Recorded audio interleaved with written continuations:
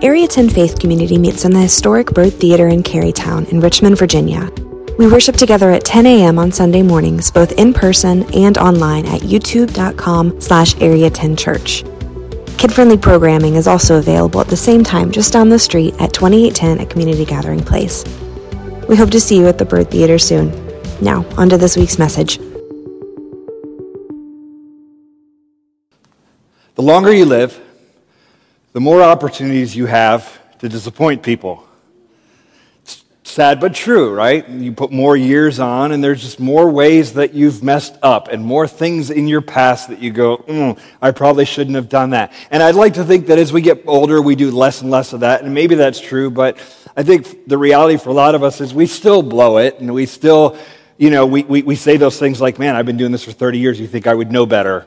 And we still have those things where we blow it. We disappoint people. We mess up in front of them, with them, to them. We do some things that we shouldn't do. And this is true of really people you would think are evil, like psychopaths and sociopaths. But it's also true of like your sweet grandmother who you think did no wrong. She also has things that she's blown it in ways that she's messed up. And it's certainly true of you and me. We all have this list of things where we're just like, I've messed up. Now, I've talked about this before, but I want to make this distinction here. I'm not just talking about mistakes. Mistakes are, whoops, I shouldn't have done that. That is different than a sin. A sin is, I willfully did that and I shouldn't have done it, right? So if you're planning on doing something wrong this Friday, that's not a mistake, right? It's on the calendar. That's called a sin. Now, there's maybe an overlap with mistakes and sins where you could be like, okay, sort of like squares and rectangles, like not all of one is the other and all that. I understand that. Like sometimes we make mistakes that are also sinful. But we all have not a mistake problem, but a sin problem. We are sinners. Romans chapter 3, verse 23 says this, "For all have sinned and fall short of the glory of God." All meaning all of us. We've all done this. We've blown it. We've sinned. Now, what does it do when we know this? What good is it? Well, let's be honest. To think of ourselves as sinners who have messed up, it doesn't feel good. And that was true for you and I before I ever said the word sin this morning. There's this sense in us that we all have of, man, I've blown it. Like, I've messed some things up, and it hurts. And we will do lots of things to resolve that kind of pain. We will go to great lengths to try to make that feel better. And what are we actually searching for when we try to resolve the pain? Like, what are we looking for to make things right? There's a word for it. I think what we're actually all searching for is forgiveness. We want to be forgiven. If we've messed somebody up, what we really want more than anything is that person to come back to us and say, I know you did wrong, but I forgive you. And there's something about that can clear our conscience and kind of lift and lighten our souls as we all search and are longing for forgiveness. Again, I think that's true whether you're religious or an atheist or just anyone. We all have this sense of, I've blown it at some point, and we want to be forgiven. And so today I want to look at a different side of Jesus as we've been following him around. We're in this series called This is the Way, and we're just walking with Jesus as he goes around the Sea of Galilee for some time in the book of Luke. Luke 4 through 8 we're going through this summer. And we're looking at different things he did. And so far we've seen him do incredible things. He stood up in Nazareth and he started his ministry in that town, and he said, look, I'm here to proclaim good news for the poor and the outcast and the hurting. So he says that, and then if you're paying attention, the stuff he does next is making that true. Like, he goes and casts a demon out of a guy that comes into the synagogue at Capernaum, which is really powerful. Then he goes to Peter's mother-in-law's house, or Peter's house where his mother-in-law is, and he rebukes the fever. So he heals her of a physical sickness. And then after that, we see Jesus out on a boat, and he tells Peter to catch some fish, and Peter throws the net, and he catches like this miraculous amount of fish, and it's like a really powerful moment. And so you've already seen, as we're following Jesus around, you've seen Jesus show his power over the spiritual world and over demons. You've seen him show his power over physical world like sicknesses, and then you've seen him show his power over the natural world, like he can make fish get into a net if need be, and like you've seen this like incredible stuff from Jesus so far. But we're going to see a different side where he offers the thing that we really want and the thing that we actually really need in our lives. Because all of those things are great that he's done so far, but there's still more in us, and there's a sense that we've blown it, and what we really need is forgiveness, and he hasn't talked about that yet. So Luke chapter 5, I want to read two different accounts of sort of what happens next with Jesus, and I want us to see really his heart for people, and that includes us as well. And then I want us to see where forgiveness kind of comes into play in this account. So Luke 5, starting with verse 12, we'll put it up on the screen. So read it to you. While he was in one of the cities, there came a man full of leprosy, and when he saw Jesus, he fell on his face and begged him, "Lord, if you will, you can make me clean." And Jesus stretched out his hand and touched him, saying, "I will, be clean." And immediately the leprosy left him. And he charged him to tell no one, but go and show yourself to the priest and make an offering for your cleansing, as Moses commanded, for a proof to them. But now even more the report about him went abroad, and great crowds gathered to hear him and to be healed of their infirmities. But he would withdraw to desolate places and pray. All right, so this guy comes to Jesus who has leprosy. Now, when we hear leprosy now, we think skin ailment, like your skin's falling off, or there's like an infection of your skin. And if you're in medicine now and you've done any studying on it, the modern day thing that we would call leprosy is called Hansen's disease. And that really is a thing about a loss of sensitivity in the nerves and the skin. And so you could burn your hand and not feel it. So consequently, you start developing a lot of problems when you don't have the sensitivity in your skin that you should. And it could be that is being referred to as leprosy. But it also could be more of a wide variety of physical ailments that are very noticeable, open sores and kind of things that people might get over time there, skin conditions that they might have, rashes, stuff like that, where it could be just generally considered leprosy. And all of those things are a physical problem. You have a rash, you have sores, you have all of those kinds of things. But in that culture, it's more than just a physical problem. It's an emotional problem. It is a social problem. It's an economic problem. You cannot get hired to work if you're a leper, if you're that kind of outcast. You cannot go into the cities because people want to stay away from you. So you're required to be literally an outcast, cast out of the cities and live out on the border, kind of, out in the lonely places, out in the hills. You're supposed to stay out there so no one will catch whatever it is that you have. So you're a social outcast, you're economically struggling. And on top of that, there was a religious pain that went with it. So for the Jews, their worship is around the synagogue and the connection with God that they would do there in that part of Israel.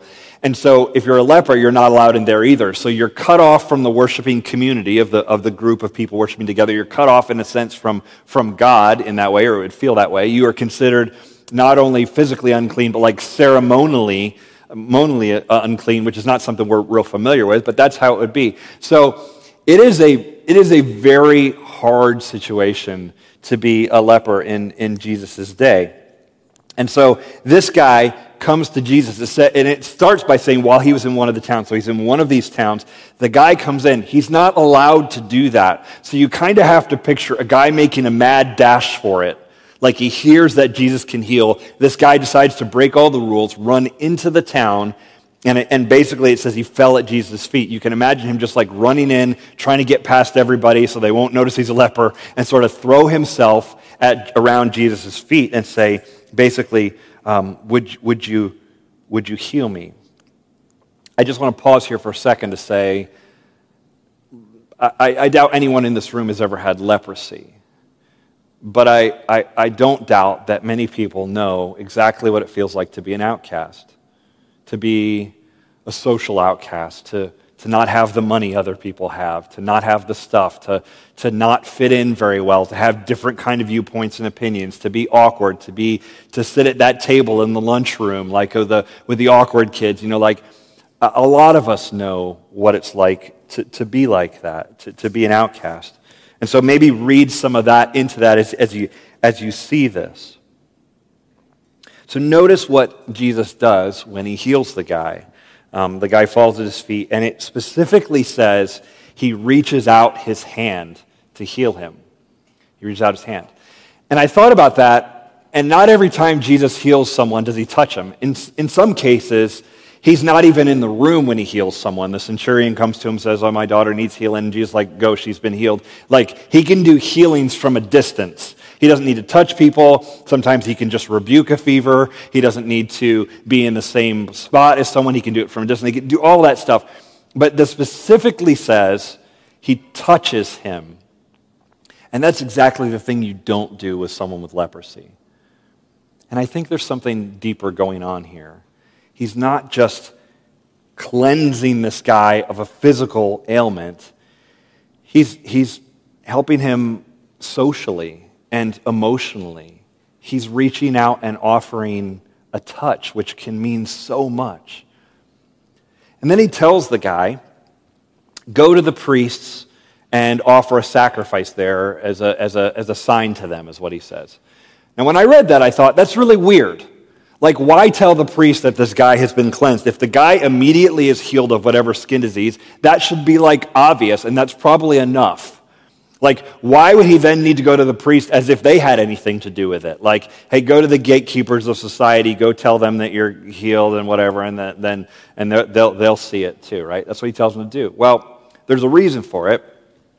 There's actually laws about darn near everything in Israel, and there's a law in Leviticus 13. So from the Old Testament, there's laws that Moses wrote out for the people as they were wandering in the wilderness, and there's laws about diseases like leprosy. And if you are in some way healed of leprosy, you have to go show yourself to the priests, and there will be some sacrifices offered for your cleansing. This doesn't mean they're healing you. It means you have been healed, and we are offering a sacrifice, and we are ceremonially cleansing you so you can be brought back into the community. So when Jesus tells him to go show yourself to the priest, he's not saying so that you can be healed. He's saying, and this is going to get you back in normal society. You're going to be allowed back in, and it'll be a sign to them. Because the laws were written 1,500 years before this. And I bet in 1,500 years they hadn't seen a miraculous healing of leprosy. So when this guy shows up to the priest and said, "This guy touched me and now I am miraculously healed, and let's do the sacrifice thing," those priests may have thought, "Man, maybe God is among us. Like, this is a powerful, incredible thing." So the guy goes and shows himself to the priest, and he is made whole again. He's not just healed of the physical thing, there's something deeper going on. And he's healed emotionally and socially, and he has an economic opportunity again. He's part of the community again. And it's a full restoration of this person. The marginalized, that Jesus said he was here to help the oppressed and the hurting and the marginalized and the poor and the sick and the downtrodden. This guy is that, and Jesus has restored him completely, and it's powerful. Well, news spreads. Either this guy runs his mouth to someone other than the priest, or other people kind of see it. News spreads. And once again, you see Jesus withdrawing. The more pressure is on, the more crowds that want to be near him. He has to get up really early. It's like having toddlers. If you want to get anything done, you get up before they do. And you go off, and he gets quiet, and he gets alone and away from them. He withdraws. And I just thought that's weird, because it's like, if he's going to heal people, why not just stay in one place and heal everybody? Like, they'll come to him, they'll find him. Because, isn't that what you and I would do? Like, if you had some power to heal people, wouldn't you just set up shop in Carytown and be like, "Everybody come to me, I'll just touch you, and I'm going to fix this, and we're going to fix this, and everybody will love you. Like, it'll be amazing. Everybody would come from all over." Well, he's not here for that. That's the hard thing for us to understand. We think, "Oh, well, he's here to make me feel better," and everybody feels bad because they're sick. And he's not. He didn't come to earth to heal everybody's physical thing. And sometimes he doesn't heal our physical thing, right? He does heal, but he did not. That's not what he's there for. That's not his mission. Is to just because there's no end to that. right? That doesn't last. As soon as he's gone, that's gone, right? There's something else. There's a greater mission that he's here for, which gets us to the second account that I want to read to you of what happens next. Luke 5, starting with verse 17. On one of those days, as he was teaching, Pharisees and teachers of the law were sitting there, who had come from every village of Galilee and Judea and from Jerusalem. Jerusalem's like 90 miles away, so this is a crowd. Like, people are starting to hear about him and show up to see this weird country preacher up in the north. And the power of the Lord was with him to heal. And behold, some men were bringing on a bed a man who was paralyzed, and they were seeking to bring him in and lay him before Jesus. But finding no way to bring him in, because of the crowd, they went up on the roof and let him down with his bed through the tiles into the midst before Jesus. And when he saw their faith, he said, "Man, your sins are forgiven you." And the scribes and the Pharisees began to question, saying, "Who is this who speaks blasphemies? Who can forgive sins but God alone?" When Jesus perceived their thoughts, he answered them, "Why do you question in your hearts? Which is easier to say, 'Your sins are forgiven you,' or to say, 'Rise and walk'? But that you may know that the Son of Man has authority on earth to forgive sins," he said to the man who was paralyzed, "I say to you, rise, pick up your bed, and go home." And immediately he rose up before them and picked up what he had been lying on and went home, glorifying God. And amazement seized them all, and they glorified God and were filled with awe, saying, "We have seen extraordinary things today." I love this scene, Jesus teaching, and anytime you hear Pharisees and teachers of the law, you're talking about the most religious people of the day. The very, can be very uptight, good, like they would be very good moral people, but maybe like judgy, that kind of thing. So he's sitting with them, and he's in a house, and houses are not very big, so there's only a limit to the number of people who get close to him. And there's a group of guys, there's a guy who's paralyzed, and that's bad, but what this guy has is a good group of friends. And he's got a couple guys who are like, let's get him before Jesus. We hear Jesus can heal people. Maybe he can heal our friend. And so they want to get close to him, but they can't get close because Jesus is in this house. And so they go up on the roof. There would have been a ladder up onto the roof in that day, and even in today in the Middle East a lot. A rooftop is a very common thing. You'd hang out there. There's a lot of things you'd do out there. And so that's a very common thing. So this house would have a roof on it, and they would go up there. And while they were up there, one of the guys is like, yo, and you can just picture a group of guys trying to figure it out, like, well, okay, we're close, but he's like down there. And one guy was like, yo, let's just like cut a hole in the roof, and then we'll like get some string on his mat, and we can like lower him down, and he'll go like right down in there, like right next to Jesus. It'll be amazing. That was a pretty good plan. I hope somebody in the group was like, I don't think that's a good idea to cut the guy's roof. Like, I hope there's like one reasonable dude in there that was like, this is a terrible idea, There's probably one guy who was like worried about insurance and stuff like that. And like, you're going to cut the guy's roof. And I don't think that counts as an act of God under insurance. Like, you're literally cutting the guy's roof. That's not good, So they lower him down, and this guy, you can imagine the scene, like Jesus is teaching, and then suddenly a skylight forms in the roof, and he's just like, hold on. I mean, that's really distracting, right? Like, that's a problem. The skylight starts to form, sun shining, like, what are we doing? And this guy comes down, lowered in front of Jesus, and then on the ground, you're like, okay, well, this is a thing. And all your most judgmental people are around. Probably they're thinking that guy's paralyzed because of something he did or something his parents did. Like, he deserves to be that way, that kind of thing. And he doesn't say to him, get up, you're fine, or I've healed you, boom, or even touch him like he did with the leper, or anything like that, or rebuke the paralysis, or anything like that. He says to him, man, your sins are forgiven you. Now, that's a really odd thing to say, isn't it? This guy comes down, and the thing you think to say is your sins are forgiven you, and you say that in front of all these religious people. That's an odd thing to say, and they didn't think it was odd. The people hearing it, they thought it was really blasphemous because they were picking up on something that we might not pick up on as we read it. The way they interpreted that is, who does he think he is? Who are you, man? Well, how can you just sit there and say, your sins are forgiven you. How do you get away with that? And this is exactly what Jesus says to the guy. They're probably thinking, man, only God can forgive sins. Who is this guy who thinks he can do that? Think of it this way. If you need forgiveness, you need it from the one you've offended. So if you were to punch someone, and then you turn to me and you go, will you forgive me? Like, I can't. Like, I didn't do it. Like, I'm out of this story. You have an offense against that person, and if you want forgiveness, you need to ask them and say, like, hey, will you forgive me? I'm sorry I hit you or whatever. But you can't ask me. I'm a third party to this. So Jesus shows up, and this guy has not sinned against Jesus. Maybe he has sins against other people, and Jesus says, your sins are forgiven. What's going on there? Well, there's a deeper thing going on here that the Pharisees are picking up on. And that's whenever you sin against someone, you are also sinning against God. So if you punch someone, you're hurting them and there's something between you, but you've also hurt God's child. The closest thing I could think of is if you hurt my kids, you also hurt me, right? There's a connection there that you can't just easily break. And so when we sin against ourselves, against other people, when we break God's standards, when we do these things that are wrong, we're not just hurting another person, we're hurting God, or we're making this barrier. And so when Jesus offers forgiveness, he's saying, basically, I'm God.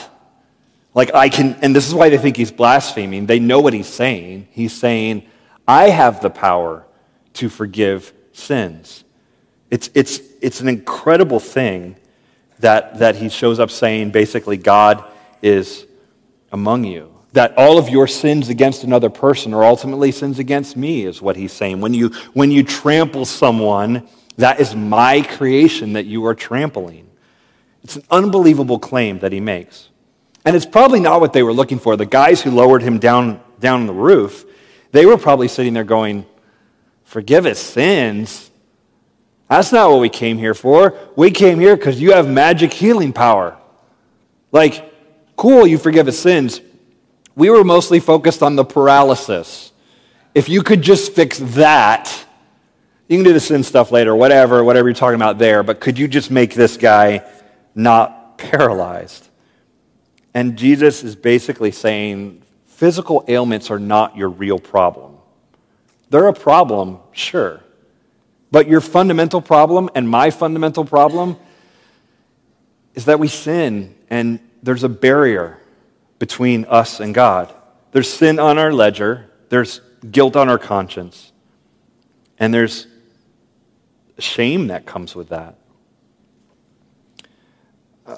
Now, I understand as a church, right, when we come in here on a Sunday, like, we all walk in with problems that are presenting us right now. You might have a financial problem. You got no money and mo problems, right? Like you might have a financial situation. You're like, man, there's more outgoing than there is incoming. This is a problem, right? You may have that. You may have a relationship problem.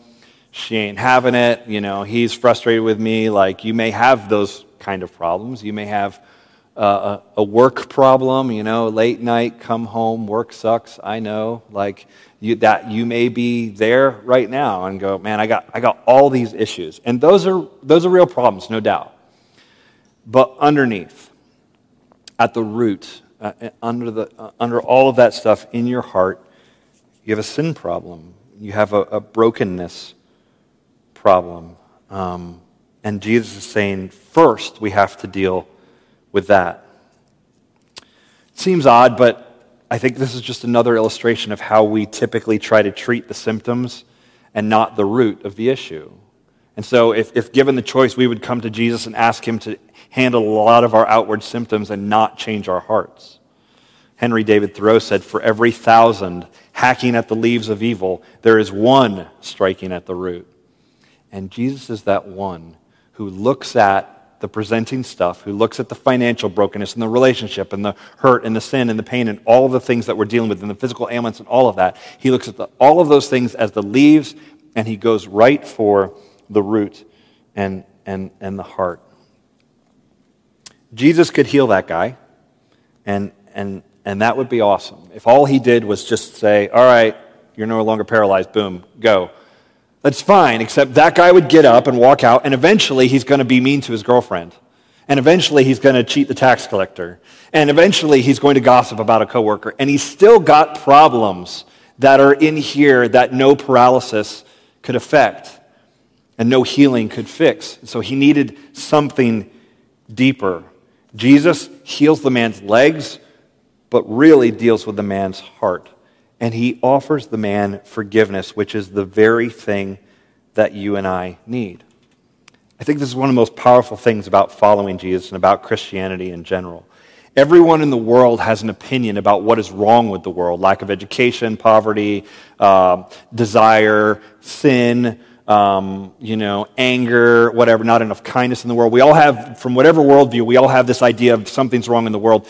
And in Christianity, they go, no, it's the line of human evil was running straight through the human heart, Solzhenitsyn said. This is who we are, and the solution for that is to be forgiven by God and to be made right with God. And that is actually what God offers us. He offers to set us right before his heavenly Father. Now, all we can do in this is receive that. And really what we can do is forgive other people. What we can't do is forgive ourselves. And that's bad news, because a lot of people want to forgive themselves. And I hear it all the time, right? We say, like, I'm just having a hard time forgiving myself. And I understand why we say that. What we're talking about is that we feel ashamed. And there's this deep sense in us that things are not right, and I've blown it, and I can never forgive myself for what I did because I've really done wrong. I understand why we feel that way, and I've wrestled through that and with that myself. But I think the actual reason why you can't forgive yourself is because you're not meant to do that. That's not actually a thing the Scripture ever calls us to do. We're called to do two things. Number one, receive God's forgiveness of us. And number two, extend that forgiveness to others. This is said by the Apostle Paul in his letter to the church at Ephesus, Ephesians chapter 4, verse 32. Very cleanly, he says it this way: be kind to one another, tenderhearted, forgiving one another as God in Christ forgave you. There's the pattern. God has forgiven you. You've been forgiven of much. Therefore, you should forgive others of much. We receive forgiveness from God. That doesn't mean we earn it. Paul also says, while we were yet sinners, Christ died for us. He doesn't wait for us to clean our act up before he saves us. He sees us in our broken, messed up state and says, I'm going to make it right for you, and I'm going to save you. All he asks is that you exhibit some faith and reach out to him, repent of your sins, and get baptized into him. This is not earning God's forgiveness and your salvation. It is receiving what he has done for you and saying, I will accept it. The way we do this is we are baptized into him. When Peter teaches the very first sermon in the New Testament, in the book of Acts in the church, he challenges people and they say, what are we supposed to do? And he says, repent and be baptized, and you receive the forgiveness of your sins and the gift of the Holy Spirit. So that forgiveness is connected to that baptism. So we ask people in this church, if you've not done this, to be baptized. Not as an infant where you weren't asking for forgiveness of your sins, but as someone who's cognizant of sin and going like, I need to ask Jesus to save me and wash me clean. And so we ask people to be baptized. And we do that. We had someone baptized on Easter. We had a couple people baptized last week. We made a video of that. So not everybody was able to be there. We had a good celebration after church last Sunday. I want you to check out this video of baptisms from the last couple weeks.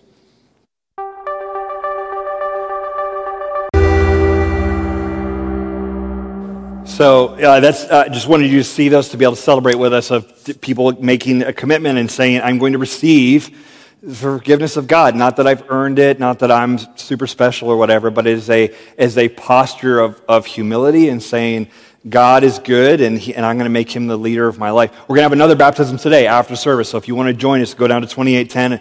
About 20 minutes after we're done with the service, we'll let A10 kids kind of wrap up there, and then we'll go in there and baptize someone else in the depot down there. You're welcome to join us. If you've not been baptized, this is an opportunity, and say, hey, come forward. When we have prayer at the end of the service, maybe come forward and say, hey, I'm interested in getting baptized. We can work it out even today. Even if you're not dressed for it, we'll figure it out. So let's have that conversation to receive God's forgiveness, because that is what He offers. And also, if you want, you can write on your Tri-5 card that you're interested in getting baptized, and then we will reach out to you and sit down and have a conversation, and we can make that happen soon. It's becoming baptized people in the James River weather, so we can do that too if we need to. So we receive God's forgiveness, and then the other piece of that is, if we have been forgiven and we've been baptized, we've given our lives to Christ, our role then is to extend forgiveness to other people. And this is really hard. I don't want to make light of this. It is not easy to extend that to other people, because people have done us wrong. And sometimes it feels like when we forgive someone, we are letting them off the hook for what they did. And I get that. Writer Lewis Smedes, if you really want to deep dive into forgiveness, look up anything Lewis Smedes has written. He says this: to forgive is to set a prisoner free and discover that the prisoner was you. You're on the hook, not them. You're the one who will grow bitter from lack of forgiveness. So we must forgive others as Christ has forgiven us. This doesn't excuse what was done. You can't excuse behavior and say, oh, let's just pretend that never happened. No, it happened. We have to be honest about it. Again, Lewis Smedes says this: when we forgive evil, we do not excuse it. We do not tolerate it. We do not smother it. We look the evil full in the face, call it what it is, let its horror shock and stun and enrage us, and only then do we forgive it. I actually think that's why forgiveness is so hard, because we don't want to look the evil in the face again. We don't want to be shocked and horrified and enraged because things have happened, and we don't want to get near to that again. We're afraid it's going to bring a closeness, a proximity to it that we don't want. I understand that, but we have to remember we're the prisoner here when we don't forgive others. You see, when you think about it that way, you realize how hard forgiveness is. And I think that should point us to Jesus, because He had to forgive all of our sins, and that's not nothing. That costs. In Jesus' case, He pays everything He can. He pays it all for us to be forgiven. He dies on a cross, is murdered publicly for our sins, and in that, all the sins of humanity were placed on Him. And He becomes a sacrifice for those so that we can be forgiven and so that we can be made right. You can't just wipe away great evil easily, like something dies when evil is defeated. And in this case, Jesus died for our sins. I mean, even the paralyzed man that Jesus forgave, Jesus was mobile, and He was made immobile by hanging on a cross, so that this man who is immobile could be made mobile and have his sins forgiven. Scripture says Christ knew no sin, but He took ours.